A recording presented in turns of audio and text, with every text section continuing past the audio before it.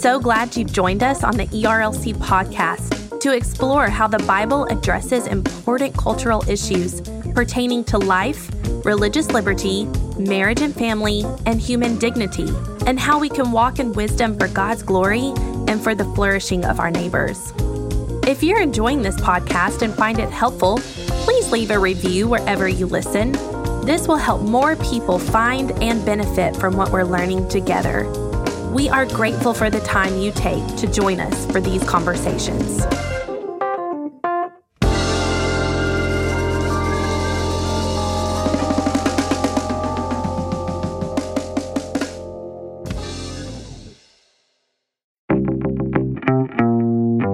Hello and welcome to Weekly Tech, a new technology podcast focused on navigating this digital age with wisdom. Each Monday, we dive into the most pressing and talked about technology stories in order to keep you up to date and prepared for your week ahead.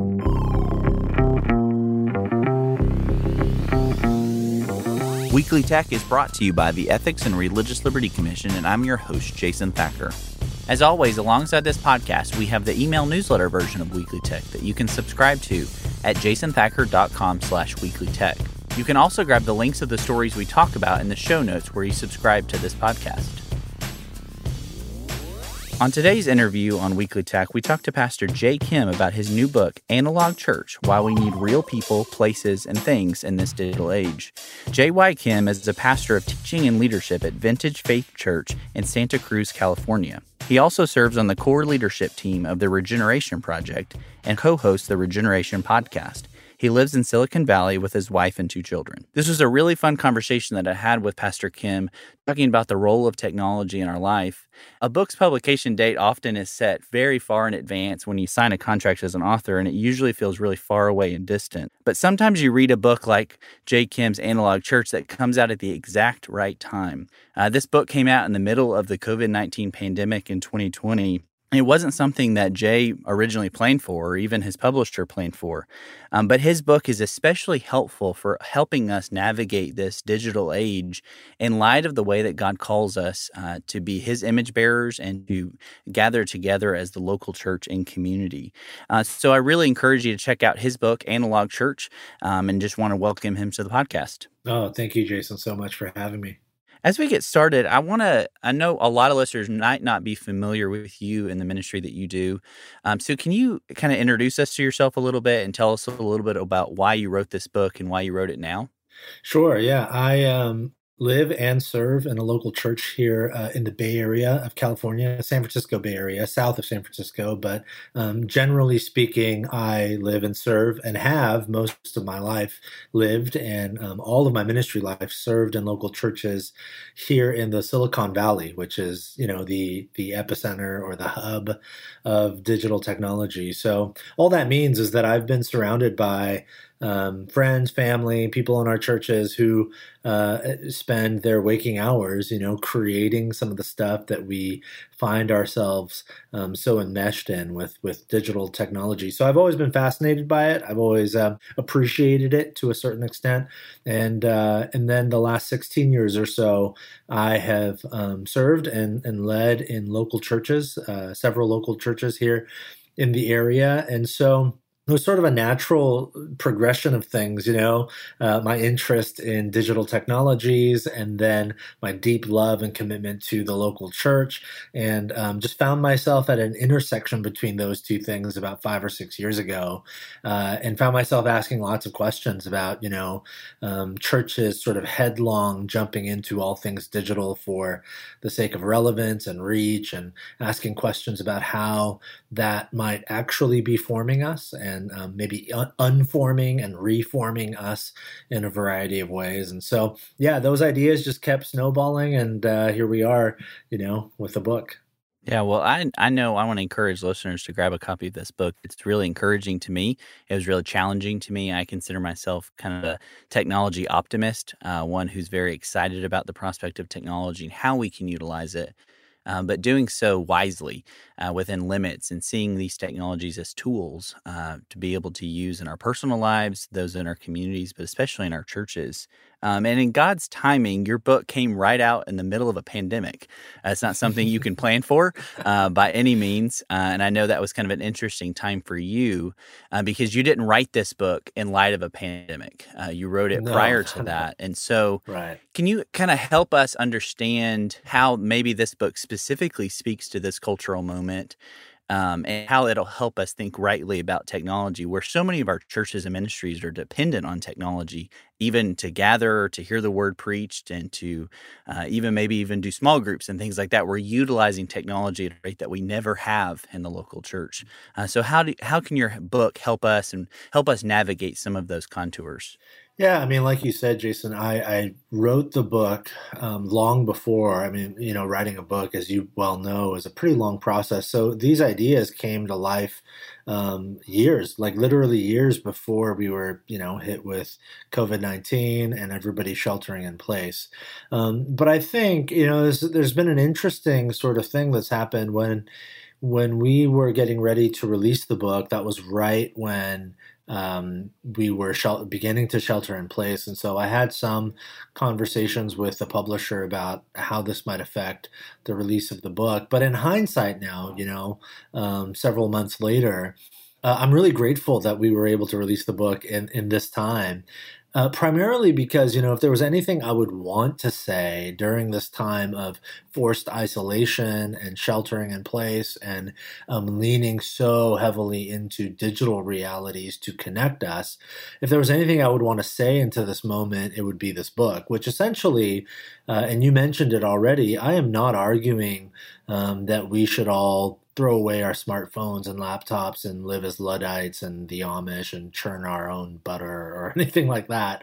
Although, if you want to churn your own butter, that's great. But what I am arguing for is the crucial importance of not just digital technologies, but all technologies, making sure that we place them in appropriate positions of influence and power over our lives, that truly we see them and utilize them as tools rather than, when we're not careful, often these tools can begin to utilize us, and that's certainly true of digital tech. So especially in a time like this where we're online all the time and most of our connections are mediated by digital connection and online technology, I just think it's all the more important that we pay attention to how our usage of the technology may be, impacting us and forming us in some really crucial ways. Yeah, and I think that's a really helpful point for us to be taking and you really highlight this as kind of the main thesis of your book, or at least what I gathered from the book, was that digital informs and analog transforms, kind of that paradigm of digital informing and then analog transforming. Can you expand on that idea a little bit? You do so throughout the book, just helping listeners to kind of understand what you mean when you say that, knowing that there's a lot of uses and good benefits to the digital, but it is, in your mind, kind of more of an information transfer rather than a transformation. Sure. Yeah. I think maybe an example I can use to sort of, paint a picture of the dichotomy here. I have this love-hate relationship with working out and being healthy. And, meaning I love being healthy, but hate working out. And so I've, for a long time, I've always sort of gone back and forth. I've had different seasons of my life where I had a gym membership, and often I would have a gym membership and then I would sort of get lazy and stop going. And then I'd sort of justify it in my head and say, well, I probably shouldn't pay. I don't go that much because I can just watch, workout videos on YouTube for free, and that'll be that. So that's kind of a way to think about it. I have found that there's a difference between watching workout videos on my phone or on the TV or whatever. There's a difference between that and then the visceral, very embodied experience of going to an actual place where I'm surrounded by other people who are also trying their best to physically do the work of, transforming their bodies. And certainly it's not that we can't, work out on our own at home. You certainly can. But there's a reason why so many people like pay good money to have a membership at a gym, and why so many people right now in the midst of coronavirus are grieving, the fact that they can't go to their gym, even though they can still do the exercises at home. There's a sort of grieving process with that. Man, I can't go to the gym and it's really bumming me out. Well, I think that sort of gets at it, paints a little bit of the picture of what I mean. I think digital technologies can give us all the information we need. I can watch the workout video and see exactly how I'm supposed to do the thing I'm supposed to do to get in shape. But for some reason, for a variety of reasons, really, there is a different. It's just something different happens to us on an emotional, psychological, and I would suggest even spiritual level when we actually physically show up to a place, when we're surrounded by the sights and sounds and shoulder to shoulder with other people who are going about the work of transformation, whether that's physical transformation of the body at a gym or the holistic transformation of our entire selves, heart, soul, mind, and strength when it comes to showing up to the body of Christ to be transformed together. So that dichotomy is really important. It's a little bit nuanced, and I get into it in the book, but I do think it's something important to pay attention to, that digital is fantastic for the exchange of information. But if you want to experience real transformation, there's just no substitute for the analog, embodied, the theological word would be incarnational thing, where you're in the flesh, shoulder to shoulder with the body of Christ to be transformed into the body of Christ together. Yeah, and so much of that transformation happens in community and living life with one another. And I love in the book you mentioned CrossFit, especially in terms of the gym, because some of my friends who do CrossFit are avid missionary and will share their witness about how CrossFit's kind of transformed them. But it's often a lot about the community that's built. Within these gyms and within these programs of people, you're doing life together. I think you mentioned in the book that you don't have, AirPods in, you're not listening to music. It's that you're in there with one another, you're tired, you're worn out, but you're building community with one another. And you didn't talk a lot about it, so I assume you're not actually a CrossFitter yourself. I'm not, definitely. No, I'm more of a runner. But it's that idea of building community. And so I wanted to ask you a little bit about, in our digital age, kind of the need for local community, whether it's in the local church, but even in our neighborhoods and in our families, the need for that, maybe especially in light of the kind of COVID pandemic where we've been isolated from one another. Because I know a lot of people do talk about one of the hardest parts of this pandemic in terms of there's often job loss and economic downturn, sicknesses and health issues, but people long to be with one another. So can you expand a little bit about that, on that kind of topic of building community, and especially that longing that we have in light of a lot of the digital connections we have? Yeah, sure. I mean, embodied people need embodied people, and there's a wide variety of psychological and emotional and physiological even reasons for that. But ultimately, the simplest way to put it is that human beings are embodied creatures. And as embodied creatures, we need embodiment. We need real, tactile, physical, the word I use obviously is analog things. And digital mediums are, again, they're really great and helpful and efficient. But they're not enough. And if anything, if this season of COVID-19, sheltering in place and hunkering down at home and living sort of isolated from the wider breadth of people in your life, if it's taught us anything, it's taught us this, as we're all now feeling this deep angst and this want and this desire to be with others, it's not an option. It's to live in isolation is something less than human. And we forgot that. We very quickly forgot that when meeting up in person was an option. We so often began to see that option as a nuisance. It's like, well, it's all right. I can just text you, or I can just chat with you, online, or whatever. We can just see each other on social media and interact that way. But when that was taken away from us, when the option of being together in embodied ways was taken away, very quickly, within days or at least weeks, people began to feel the real onset of digital fatigue. And that's a very real thing, because as embodied human beings, we're actually not designed, we're not meant to commune digitally. Like, that's not a thing that our bodies and our minds and our hearts are built for. We actually need one another in actual real time, real space ways. And so we're feeling that right now. And I think when it comes to Christian community in particular, one of the real dangers, I think, of the digital age and the way we think about community in the digital age is that when we think about our digital online experiences, the people we interact with and how we interact with them, it's all curated based on our own preferences and our own likes and dislikes. And sometimes we do the curating, but often now it's like machine algorithms that do the curating for us. And it's an incredibly selective process. It's so easy for me to like or dislike someone online. It's so easy for me to follow or unfollow or block or mute. I mean, those are all mechanisms that I can, make happen with the swipe of a finger, or a push of a button.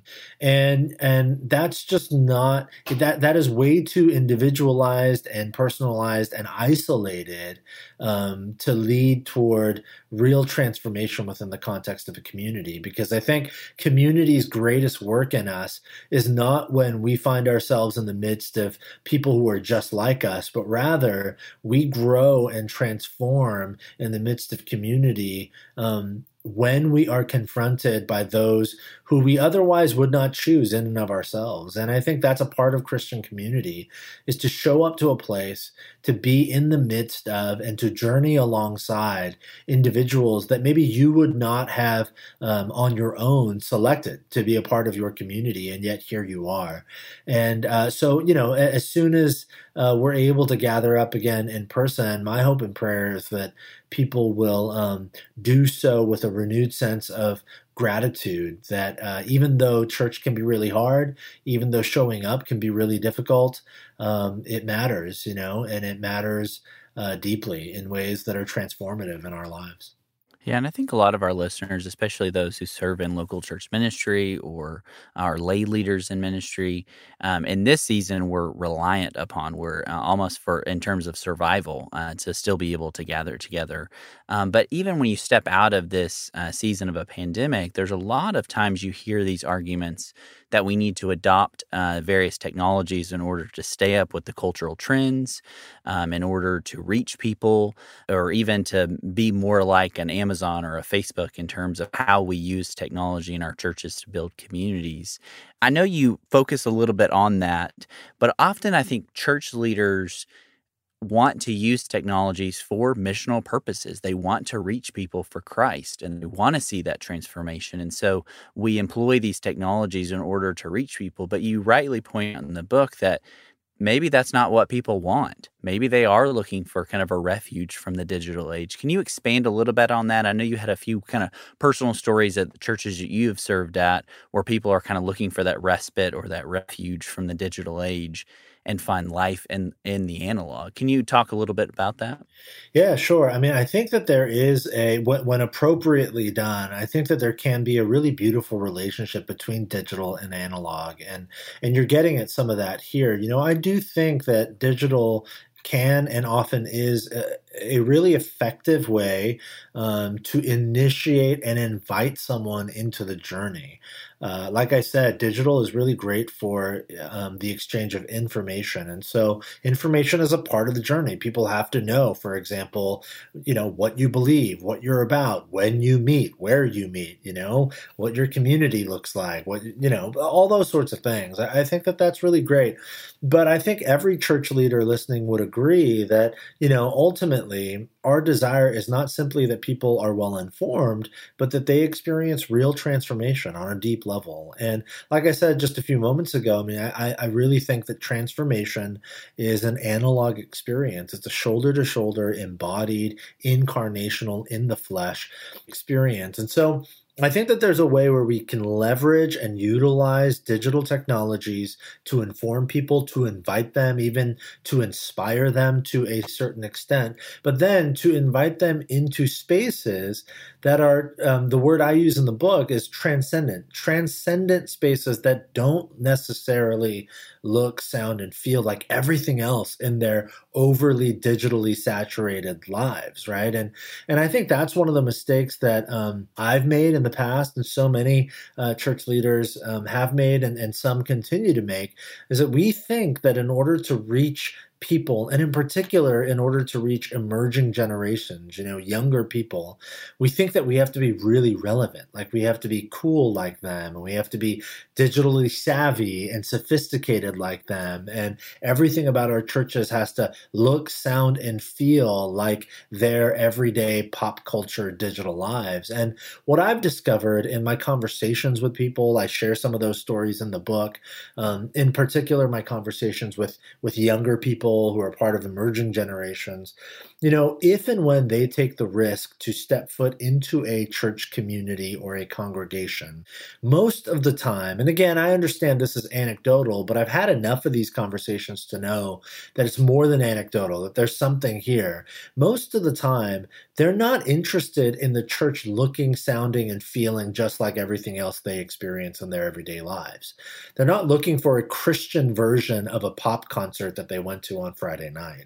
Most of the time, what they're looking for, especially emerging generations, is that they might discover something there in the church that they actually can't find anywhere else. And without even knowing the words or having the language, they're essentially looking for transcendence. They're looking for holiness, something that is other, something that feels set apart, that can offer them an alternative story and an alternative hope to the stuff that they're already really familiar with. And in the digital age, I think one of the most simply transcendent things we can do is to continue to invite people to gather in person when everything digital tells us in person, an embodied presence doesn't really matter. There's lots of other things attached to that, obviously, but there you go. That's one idea. Yeah, and I think for listeners, again, I really do encourage you to grab this book. It was really helpful for me personally, but even in the ministry that I heard of in our local church about thinking through how to utilize technology well and with wisdom and care. I think often, especially within Christian communities, you hear a lot of kind of railing against technology. You don't do that in this book, which is encouraging to me. You do kind of strike that balance between using technologies for God's glory and embracing the tools for what they're designed to do, and the best ways that they can help to lead toward deeper community and connection and learning about God's word. But there's kind of that opposite stream where people kind of rail against technology, the dangers of technology, and you can kind of fall into a pitfall on each side. And so one of the questions I wanted to ask you is, what is that balance? Because I think often you hear leaders talk about the dangers and the pitfalls as we should just avoid technology outright. But then there is kind of that opposite of just embracing innovation for innovation's sake. I mean, I have conversations pretty regularly with churches thinking about utilizing facial recognition technology for knowing who's there and who's not, for tracking people around. And they're wanting to use these tools, but not often with an understanding of why. And what's the purpose and what's kind of the ramifications of those decisions. Can you help us understand a little bit more of that balance between utilizing these tools, but also kind of keeping in mind about the best ways to use them? Yeah, sure. I mean, well, the first thing I would say is, Jason, you've done a lot of work along these lines. So I would actually point some folks back to you. You have such a thoughtful voice when it comes to particularly sort of the ethics of technology and what it means for us as followers of Jesus and the church. But so I'll just chime in with my little 2 cents here. I guess a way to think about it for me, and this is sort of a broad stroke approach. This is imagery I use in the book a little bit. It's been helpful for me to think about technology as a front door. and to consider that technology plays a crucially important part. Like the front door to my house is critically important. That's the door through which everybody comes in. Most people come in. But for those relationships that are most meaningful. So like, think about my family or friends. I had a friend who stopped by yesterday. What I'm doing when those folks come to the front door is the front door is incredibly helpful for greeting them, saying hello. It allows them, it's the point of reference when somebody shows up to my house, they're looking for the front door because that's the entry point. But when the relationship is meaningful and when I want to, invest time and energy into the relationship, then the front door is exactly that. It's simply the pathway to more meaningful spaces in the home. So, what I'm looking for is not for us to linger at the front door, but rather to use the front door to walk in and to find ourselves, on the couch in the living room or around the dining room table where we can share much more connective, intimate relationship with one another. The people who stop at the front door and never come in are like the Amazon delivery driver, where I just say a polite hello and sign the paper and grab my package. And it's an exchange of commodity, right? They have a product that I ordered that they are delivering to me. And I think the danger is if we focus all of our energy as church leaders on digital only, again, digital is incredibly helpful. But if that's all we're focusing on and never inviting people into more intimate analog spaces where we can really have a deeper connection, where we can journey toward Jesus together and be transformed into his likeness together, then church essentially becomes a commodity exchange, because that's what happens at the front door. Like if you never get past my front door, it's because you simply have come to deliver something that I receive, or I have mail to give you so that you can deliver it elsewhere. Well, that's what happens often when digital is the only thing. People begin to think about church as an exchange of commodities, right? Or as a consumption of a particular product or content. That's the great challenge, I think, right now of living in a world where all churches are only streaming online. It's like, how do we teach and invite our people to creatively participate in a time when everything about the experience looks and feels like content they're supposed to consume? And so along those lines, I think that's a way to think about placing digital in the appropriate place. It's a helpful front door to invite people in, but really what we're looking for is not to simply exchange a commodity, but to invite them into more intimate spaces, shoulder to shoulder, where we can do life together and become like Christ together. Yeah, and that's super helpful, and I really appreciate you sharing that. One question as we finish up is maybe one or two resources that you would see as a good follow-up to your book. I know often as a writer, there's some books that really have informed you or kind of pushed you along. What are some books that you think would be helpful for people who might want to dig in past your book, Analog Church, to learn a little bit more, to kind of see the effects of technology on our lives? That's great. There's so many. Your work is one I would recommend. But I guess one I would recommend would be Andy Crouch wrote a book several years ago called The TechWise Family. And he's writing that book at the intersection of technology and the Christian family. And, so it's very different than my book along those lines, but it's super helpful. And it's been, transformative for me. And then another book, probably a couple of books I would recommend by the same author. It's not a Christian book, but it was incredibly informative for me as I was writing my book. The writer Sherry Turkle, who I think is or was a professor at MIT, has a couple of books, one called Alone Together, which the title right there is worth the price of admission. Alone Together. And then another book called Reclaiming Conversation, both by Sherry Turkle. And they're fantastic, really insightful and jarring in really important ways. Yeah, I definitely recommend listeners to check out those books, especially Turkle's work. She does a lot of really good work in these areas, kind of helping us, even from a non-Christian perspective, kind of understand some of the contours of living in community and what it means to be human in this digital age. Well, Jay, I just want to thank you so much for joining us here on Weekly Tech, and want to recommend to listeners, make sure to grab this book. It's Analog Church, Why We Need Real People, Places, and Things in the Digital Age. It's out by IVP just a couple months ago, and I encourage listeners to go ahead and grab a copy of that. If you want to, you can grab the link in the show notes on this podcast episode. And Jay, I just want to say thank you so much for joining us this week, and I look forward to staying connected. Oh, thank you so much. It was a real pleasure. I want to thank you for listening to this interview on Weekly Tech. If you enjoyed this podcast, please consider leaving us a review on Apple Podcasts, Spotify, or your favorite podcasting app. And help us spread the word about Weekly Tech by sharing these episodes with friends and colleagues. As a reminder, you can also sign up for the weekly briefing on Weekly Tech at jasonthacker.com/weeklytech, or subscribe to the podcast at jasonthacker.com/podcast. Here you'll find show notes as well as the email newsletter version of this podcast, where we dive into one big story for the week and then 4 to 5 different technology stories you should be aware of. The podcast comes out on Monday mornings and will help you prepare for the week ahead.